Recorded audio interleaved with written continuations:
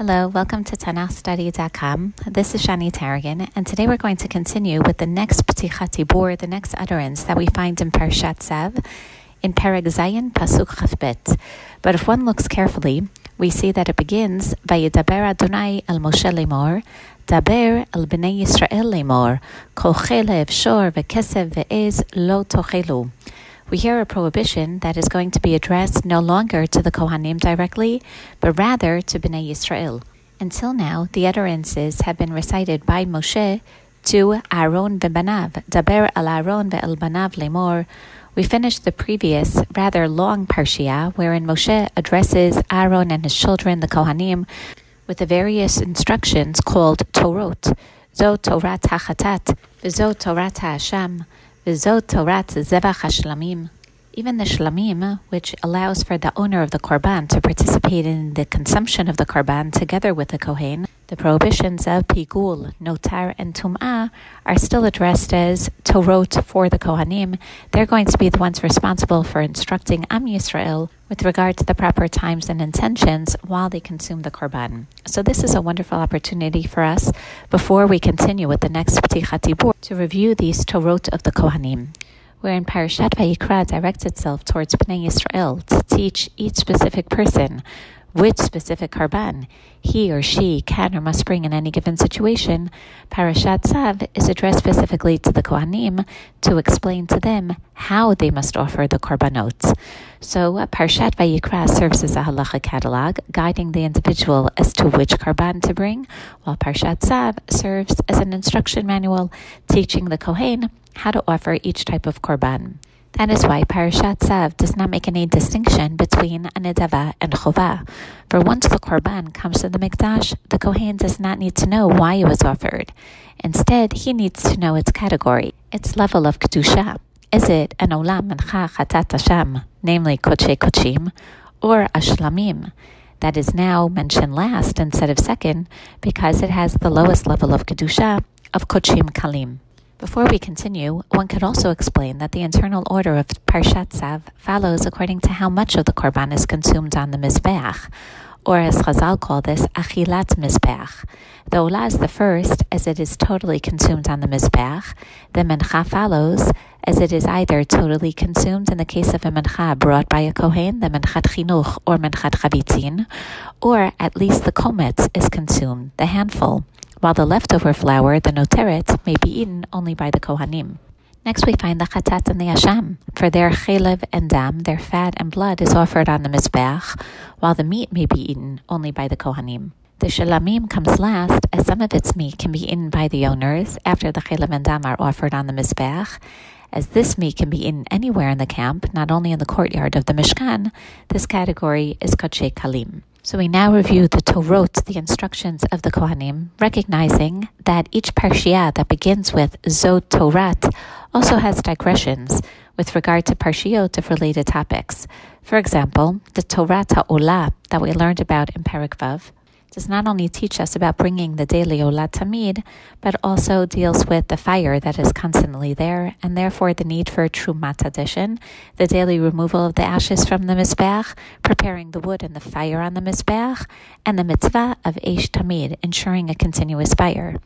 Then, as we continued in chapter 6, verses 7 to 11, we saw Torat HaMincha, involving the kometz, the handful of the flour placed on the Mizbeach, followed by the noteret, the leftover portion eaten by the kohen, and then related laws of the mincha, namely the minchat chinuch, the special inaugural meal offering brought by a kohen for the first time he performs avodah, and the minchat chavitzin, the daily offering of a mincha by the kohen gadol. Then in chapter 6, verses 17 through 23, Torat HaChatat, we saw first the procedure of how the kohen offers the korban chatat, followed by the portion that's eaten by the kohen, where it may be eaten in the azara, and related laws or special laws concerning a case where the blood of a chatat touches a garment or a vessel. Then in Torat HaHasham, chapter 7, verses 1 through 7, the basic procedure, how to offer the korban, then the portion eaten by the kohen, followed by where it may be eaten, which forms the conclusion of the Kodshe Kodshim section, and that's why several laws concerning the reward of the Kohen are added. For example, the Kohen's rights to the hides of the Olah, and the issue of who receives the noteret of the various types of the Korban Mincha. Then we spend 2 days discussing Torah Shelamim, the laws regarding the Korban Todah, the Thanksgiving offering, followed by the laws regarding a Korban Shelamim of a Neder or Nidava, a free will offering, followed by the laws concerning meat that becomes tameh, defiled through pigul, the general prohibition of eating chelev and dam that we're going to learn about today, and then the Kohen's rights to the chazeh and the shok, the breast and the thigh, a gift to the Kohen from the owner of the Korban. Until this point, most of the outline of Parshat Tzav follows the structure set by the phrase Zot Torat, each one directed to the Kohanim. But I'm sure you also notice certain digressions. For example, with regard to the Torah of the Mincha, we found both the Minchat Chinuch, the inauguration flour offering that the Kohen brings on the beginning of his day of service, and the Minchat Chavitin, an identical korban offered daily by the Kohen Gadol, but divided into sacrificing in the morning and in the evening. We discuss at great length how this digression is logical, as the law relates both to the Korban Mincha and to the Kohanim. However, we're going to see now, within the laws of the Korban Shlamim, 2 additional digressions. The first one we begin with now in chapter 7, verse 22. וידבר אדוני אל משה לאמור, דבר אל בני ישראל לאמור, כל חלב שור וכסף ועז לא תאכלו, וחלב נבלה וחלב טרפה יעשה לכם מלאכה, והאכול לא תאכלוהו. Speak to Am Yisrael, saying that they may not eat the fat of an ox or sheep or goat, and the fat of a nevela, of some animal that dies of itself, or of a trefa, an animal that had been torn to death, may be used but may not be eaten. כי כל אוכל חלב מן הבהמה אשר יקריב ממנה אישה לאדוני ונכרתה הנפש האוכלת מעמיה. Whoever does eat the fat of the animal that is brought as a korban, as an offering to Hashem, he shall be cut off from his people. Then the next few psukim continue with an additional prohibition. Pasuk Chafav, v'chol dam lo tochlu, b'chol moshvotechem la'of v'la'behema.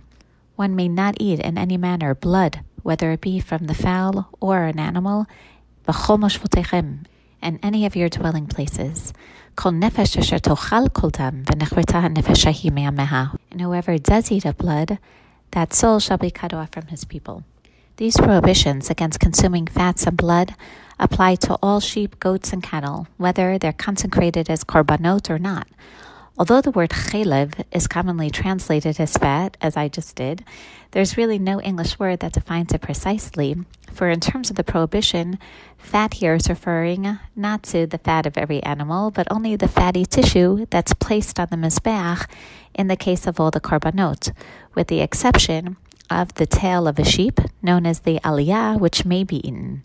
So, as the following psukim make clear, the fat is forbidden only from species that are eligible to be used as sacrifices, but one may eat the fat of such animals like a tzvi, an ayal, kosher animals of the deer and the hart, and other kosher wild animals that are not brought as korbanot. So the prohibition is strictly limited to the species that are eligible to be used as korbanot. So in the cases, for example, of nevela and trefa, firstly an animal that died, the reference is to a kosher species that died without shechita, or a trefa, an animal that had been torn to death. This is an animal that did not die of its wounds, otherwise it would have been considered a nevela. Rather, the animal had been mortally wounded and then was killed by shechita, or the animal had a disease or a wound in some vital organ that would have caused its death within 12 months. In both cases, the meat may not be eaten, even if it was slaughtered properly. We then continue to the prohibition of blood. V'chol dam, which will then be qualified as the blood particularly of birds or animals, may never be eaten, b'chol moshvotechem, teaching us that this is not a law particularly for a mikdash, so that even when we do not have a sanctuary or a temple, this law still applies. We now continue with the second digression of the Korban Shlamim, explaining that the owner of the Korban Shlamim must give the chazeh and the shok to the Kohen. Note how both of these digressions are directed to Bnei Yisrael and not just to the Kohanim, for everyone is required to know these related laws of consumption. Pasuk Chavchet, Vayidaber Adonai a Moshe Lemor, Daber al Bnei Yisrael Lemor, Hamakriv et Zevach Shlamav l'Adonai, Yavi et Karbano l'Adonai mi Zevach Shlamav. Whenever one chooses to offer a karban shlamim, a peace offering to Hashem, ידיו תביאנה את אישי אדוני, את החלב על החזה יביאנו, את החזה להניף אותו תנופה לפני אדוני. When his hands bring this offering, the fat of the chazeh, the fat of the breast he brings, and this has to be waved before Hashem. ויקטיר הכהן את החלב המזבחה, והיה החזה לארון ולבניו. The priest takes the chalev, the fat upon the organs of the animal, places it on the mizbeach, but the chazeh, the breast itself, shall be given to Aaron and his sons. V'et shok hayamin, titnu truma lakohen mizivchei shalmechem. So too, the right thigh is also given as a truma, literally something that is lifted from the sacrifices, given to Aaron from the shlamim. Hamakriv et dam hashlamim v'et hachelev mibnei Aaron lo tiyeh shok hayamin lemana. The Kohen that is the one to offer the blood and the chalev, the fat of the karban, he is the one that has the zchut, the privilege to the right thigh for the portion, for his performance of his avodah. כי את חזה התנופה ואת שוק התרומה לקחתי מאת בני ישראל מזבחי שלמיהם ותן אותם לארון הכהן ולבניו ולחוק עולם מאת בני ישראל. Both the chazeh of the tnufa, literally the breast that's waved over the mizbeach, and the shok hatruma, the thigh that is lifted from the mizbeach, Hashem says, I have taken from Am Yisrael, from their sacrifices of the shlamim, and have given them to Aaron and his children as a statute forever. Zot mishchat Aaron u'mishchat banav mishe Adonai biyom hakriv otam lechahen l'Adonai. This is the consecrated portion of Aaron and his children out of the offerings that are given to Hashem from the time that they serve as Kohanim. Asher tiva Adonai latet lahem biyom mashcho otam me'ed Bnei Yisrael chokot olam ledorotam. We're told that these are commandments that are given by Hashem from the time that a Kohen is anointed, and then chukat olam, a statute that remains forever throughout their generations. Zot haTorah la'olah la'mincha v'lachatat v'la'asham v'la'miluim u'lezevach hashlamim. This is the law of the burnt offering, of the meal offering, of the sin offering, of the guilt offering, and all of the consecration offerings known as the Miluim, and the Zevach HaShlamim, Asher tiva Adonai et Moshe b'Har Sinai, b'yom tavato et Bnei Yisrael lakriv et karbanehem la'Adonai b'midbar Sinai, which Hashem had commanded Moshe while he was at Har Sinai, on the day that he commanded all of Am Yisrael to present their korbanot, their offerings to Hashem, b'midbar Sinai, in the wilderness of Sinai. Before we elaborate on these last two psukim, we notice that the digressions of the karban shlamim, both the prohibition of eating chalev and dam for any animal, and that the owner of the karban shlamim must give the chazeh and the shok to the kohen, we may conclude that one of the primary considerations of Parashat Tzav is the compensation that the kohen receives for offering the karban. In contrast to Parashat Vayikra, which does not raise this issue, Parashat Tzav tells us that the Kohen receives the hides of the Olah, the leftovers of the Mancha, most of the meat of the Chatat and the Asham, and the Chazeh and the Shok of the Shlamim. And this is reinforced by the summary psukim of chapter 7, verses 35 and 36, which reinforce the significance as the conclusion of Parashat Tzav. The final two utterances, however, Parashat Tzav, the final Ptichot Dibur, are not particular to the Kohanim, but rather are special diburim to Bnei Yisrael, prohibiting them from eating the chalev and the dam, the fat and the blood of any animal, even if that animal is not being offered as a korban. This law, and its presentation in context of the karban shlamim, suggests that the kashrut laws of chalev and dam can be viewed as an extension of the laws of karbanot. The Torah purposely includes the laws of chalev and dam in Parshat Tzav to teach us that they are forbidden specifically because these parts of the animal, had it been a karban, should belong on the mizbeach. Ideally, as we're going to find later in Sefer Devarim, one should eat meat only within the framework of a karban shlamim. Eating chulin, meat which is not a karban, is allowed only when bringing a karban shlamim is unfeasible. So much so that in Sefer Devarim, this meat is referred to as basar ta'ava, the meat of desire. Nevertheless, even in a realistic, non-ideal condition, when one does eat chulin, he may still not eat the chalev and the dam. Therefore, whenever a Jew does eat meat, he must remind himself that this animal could or should have been a karban shlamim. One could suggest that man's desire for meat may reflect an animalistic tendency that's latent in human nature. By offering a Korban Shelamim, man is meant to channel this desire in a more positive direction to enhance his relationship with Hashem. Even today, without a mikdash, by refraining from eating the chaylev and the dam, we are more conscious of elevating our physical world with kedusha, retaining that level of getting close to Hashem through the Mishkan, even while we eat meat. And now we turn to our problematic finale of chapter 7, verses 37 and 38, which accurately summarize the entire parasha, except for one small detail. Zot HaTorah, a beautiful conclusion for all of the Torot, La'ula, Lamancha, V'lachatat, V'la'asham, V'lamiluim, U'lezevach HaShlamim. What is V'lamiluim doing in this pasuk? All the other karbanot mentioned in the pasuk appear within the context of Parshat Tzav, whereas the laws of the Karban Miluim, the sacrifices that are brought as part of the inaugural ceremony of the consecration of the Mishkan, are found in Sefer Shmot and Parshat Tzav, and the implementation is going to be described in the ensuing perek that Be'ezrat Hashem we're going to learn about tomorrow. We'll begin by offering possible solutions to this phenomenon. According to Rashi, the term Miluim is a general term that means inauguration. It's used in Sefer Shmot with reference to the inauguration of the Mishkan, but it can also refer to the inauguration of an individual Kohen. The Karban that a Kohen brings when he is first inaugurated, we already discussed in the context of a Karban Mincha, is known as a Minchat Chinuch and is mentioned within this context. So according to Rashi, the Miluim can include this specific and special Karban that in fact is mentioned in Parshat Tzav. This is difficult, however, because if the Miluim is a reference to the Minchat Chinuch, then it should have been mentioned after the Mincha and before the Chatat, consistent with the order of the Perek. In addition, all the other karbanot that are listed in the summary are introduced in the perek explicitly with the term of Zot Torat.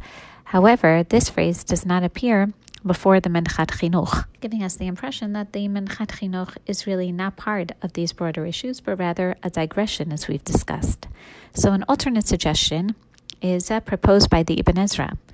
Miluim, he explains, is a reference to what we found in the portion of Tetzaveh. In other words, this pasuk does not come to summarize the karbanot section of Parshat Tzav, but rather is the conclusion of all types of karbanot that we found mentioned in the Torah until this point. While most of the karbanot are written at the beginning of Vayikra, the summary is going to be all-inclusive and therefore refers to karbanot that are written elsewhere, such as the Karban Miluim, already written in Sefer Shmot. This is underscored by continuing in the next pasuk, the last pasuk of the Parshiah.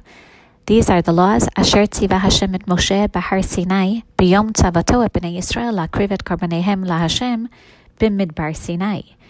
These are the laws commanded to Moshe at Har Sinai on the day that he commanded the children of Israel to present their offerings in the wilderness of Sinai. The Ramban notes that this pasuk refers to Har Sinai, even though the mitzvot mentioned at the beginning of Parshat Vayikra were given from Ohel Moed, from within the Mishkan. He also notes that the pasuk makes reference to Midbar Sinai. So based on these observations, the Ramban comments as follows. In accord with the straightforward interpretation of the Pshat, this refers to that which Hashem commanded to Moshe at Har Sinai, as well as that which was commanded to Bnei Yisrael in the Sinai wilderness. For he commanded the Miluim at Har Sinai, while he commanded the Mincha, the Asham, and the Zivchei Shelamim in the Sinai wilderness from the Ohel Moed, giving us the impression that this is, as Ibn Ezra says, an overall summary of both types of karbanot, those which Moshe had heard at Har Sinai, which include the Miluim, together with all the other karbanot that he heard from the Ohel Moed upon the inauguration of the Mishkan, introduced already at the beginning of Parshat Vayikra. However, with greater sensitivity to the context of the psukim, we note that the Miluim are not only referring all the way back to Parshat Tzav, but rather there really is a hint to the Miluim in the psukim that we just read, keeping in mind that we heard about the chazeh and the shok that are offered, beginning from Mishchat Aaron u'Mishchat Banav Mi'Shei Hashem b'yom hikrivotam l'chahen laHashem, that these laws begin from the time that the Kohanim are going to be consecrated or inaugurated as priests to Hashem, a reference to Shmo Parachavtet, a reference to the Miluim.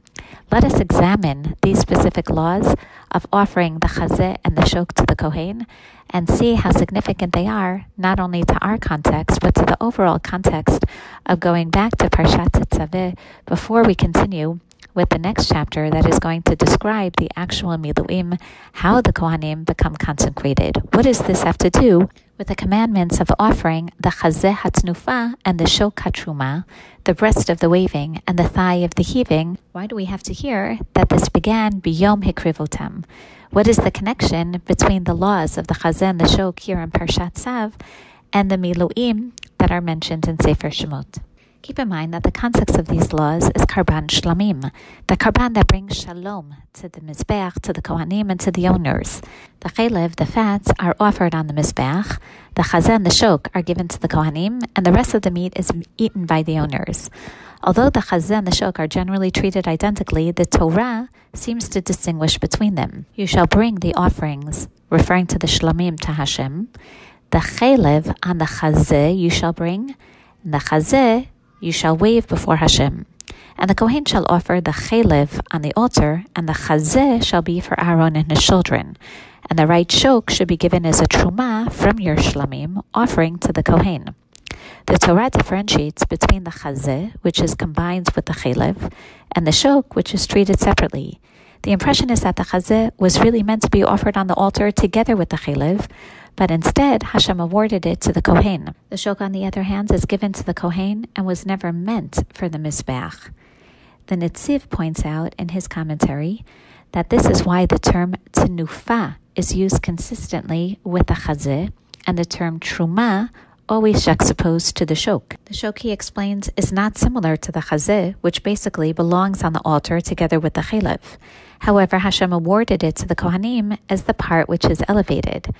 This is in contrast to the shok, which is the portion of the owner like the rest of the meat, but instead is given to the Kohanim. This is a little difficult because when we examine the next perek, which describes the karban miluim, we're going to see that the shok is combined with the chelev and offered on the mizbeach, while the chazeh is given to Moshe as a portion. If we turn back to the original source of the karban miluim in Parshat Tzav, chapter 29, focusing on verses 22 through 28, we're going to see that the karban miluim is the source for the kedusha of the chazeh and the shok in a regular shlamim. Hashem tells Moshe to take the chelev of the ram and the right shok, place it upon the hands of Aharon and upon the hands of his sons, and wave them tnufa before Hashem. Then take them from their hands and offer them on the mizbeach. And you shall take the chazeh of Aaron's ram of the miluim and perform tnufa with it before Hashem, and that shall be your portion. In other words, the chazeh is given to Moshe.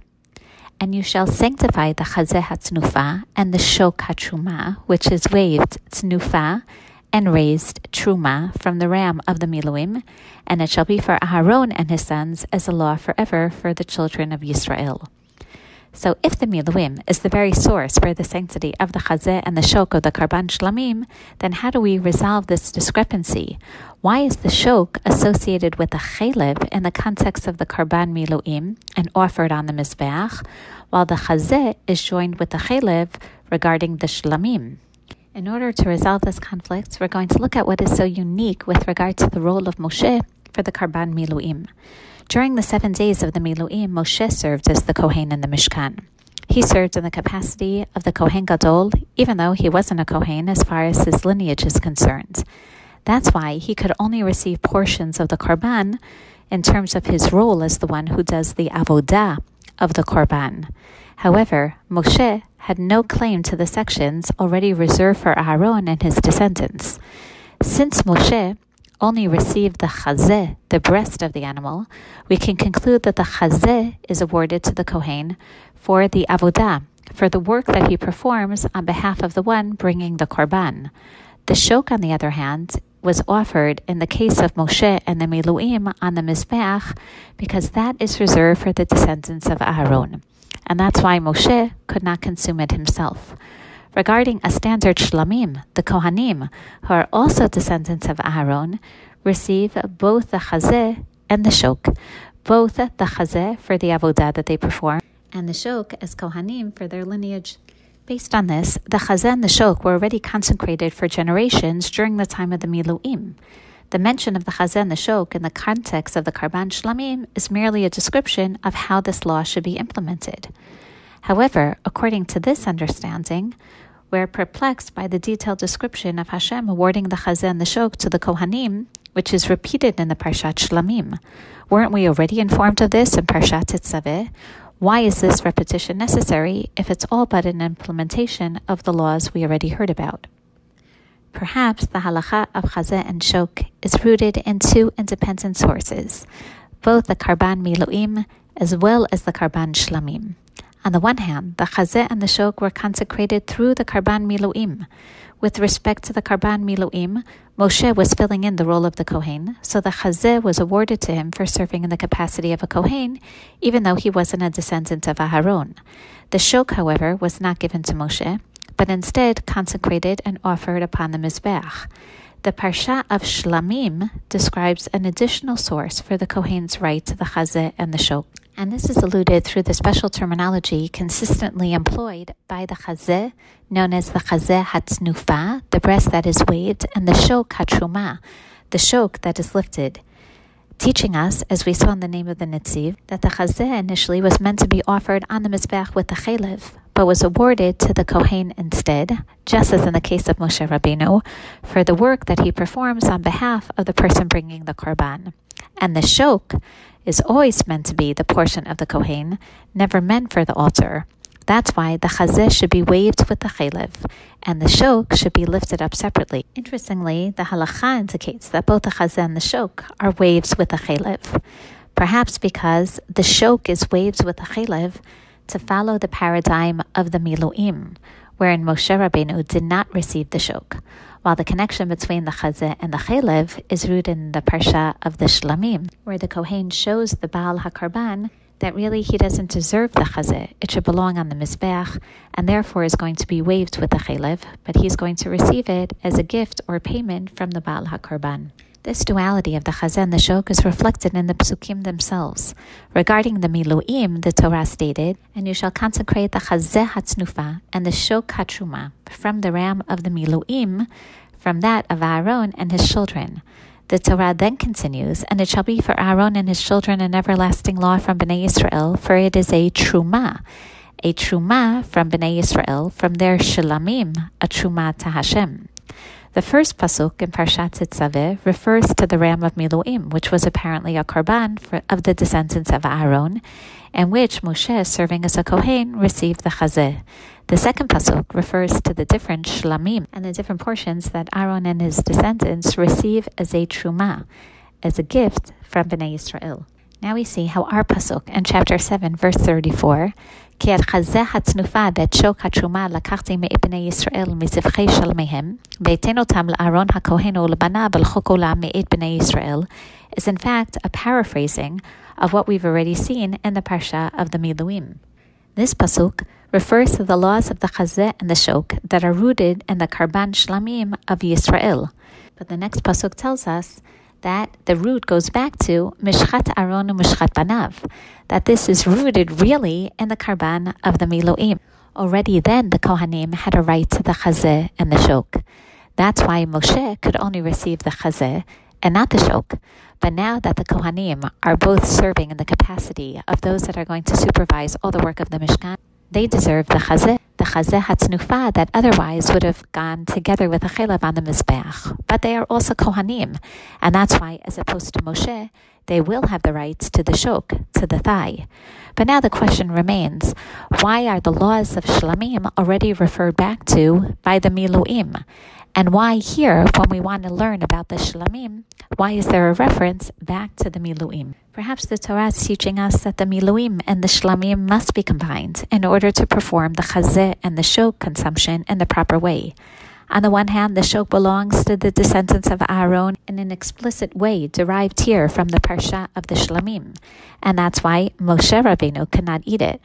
On the other hand, the shok must be combined with the chalev in order to eternalize the paradigm of the Shelamim that was established by Moshe when he did not consume it. The chazeh is combined with the chelev here because the descendants of Aaron received them from the Mizbeach, as per the parasha of Shelamim. From the parasha of the Miluim, we learn that the Kohanim received the chazeh particularly for their avodah, something that was performed by Moshe as well. Now we understand the enigmatic placement of the Miluim in Pasuk Lamed Zayin. Zot HaTorah. These are the laws, the instructions of the Kohanim. La'ula, la'mincha, v'lachatat, v'la'asham, v'la'miluim. And in order to properly understand the laws that were just mentioned about the chazeh and the shok, you have to go back to the miluim and appreciate the distinction of the chazeh hatznufa and the shok hatruma in order to properly understand ulezavach hashlamim. Why in the context of the shlamim, the kohanim have a right to the chazeh and the shok.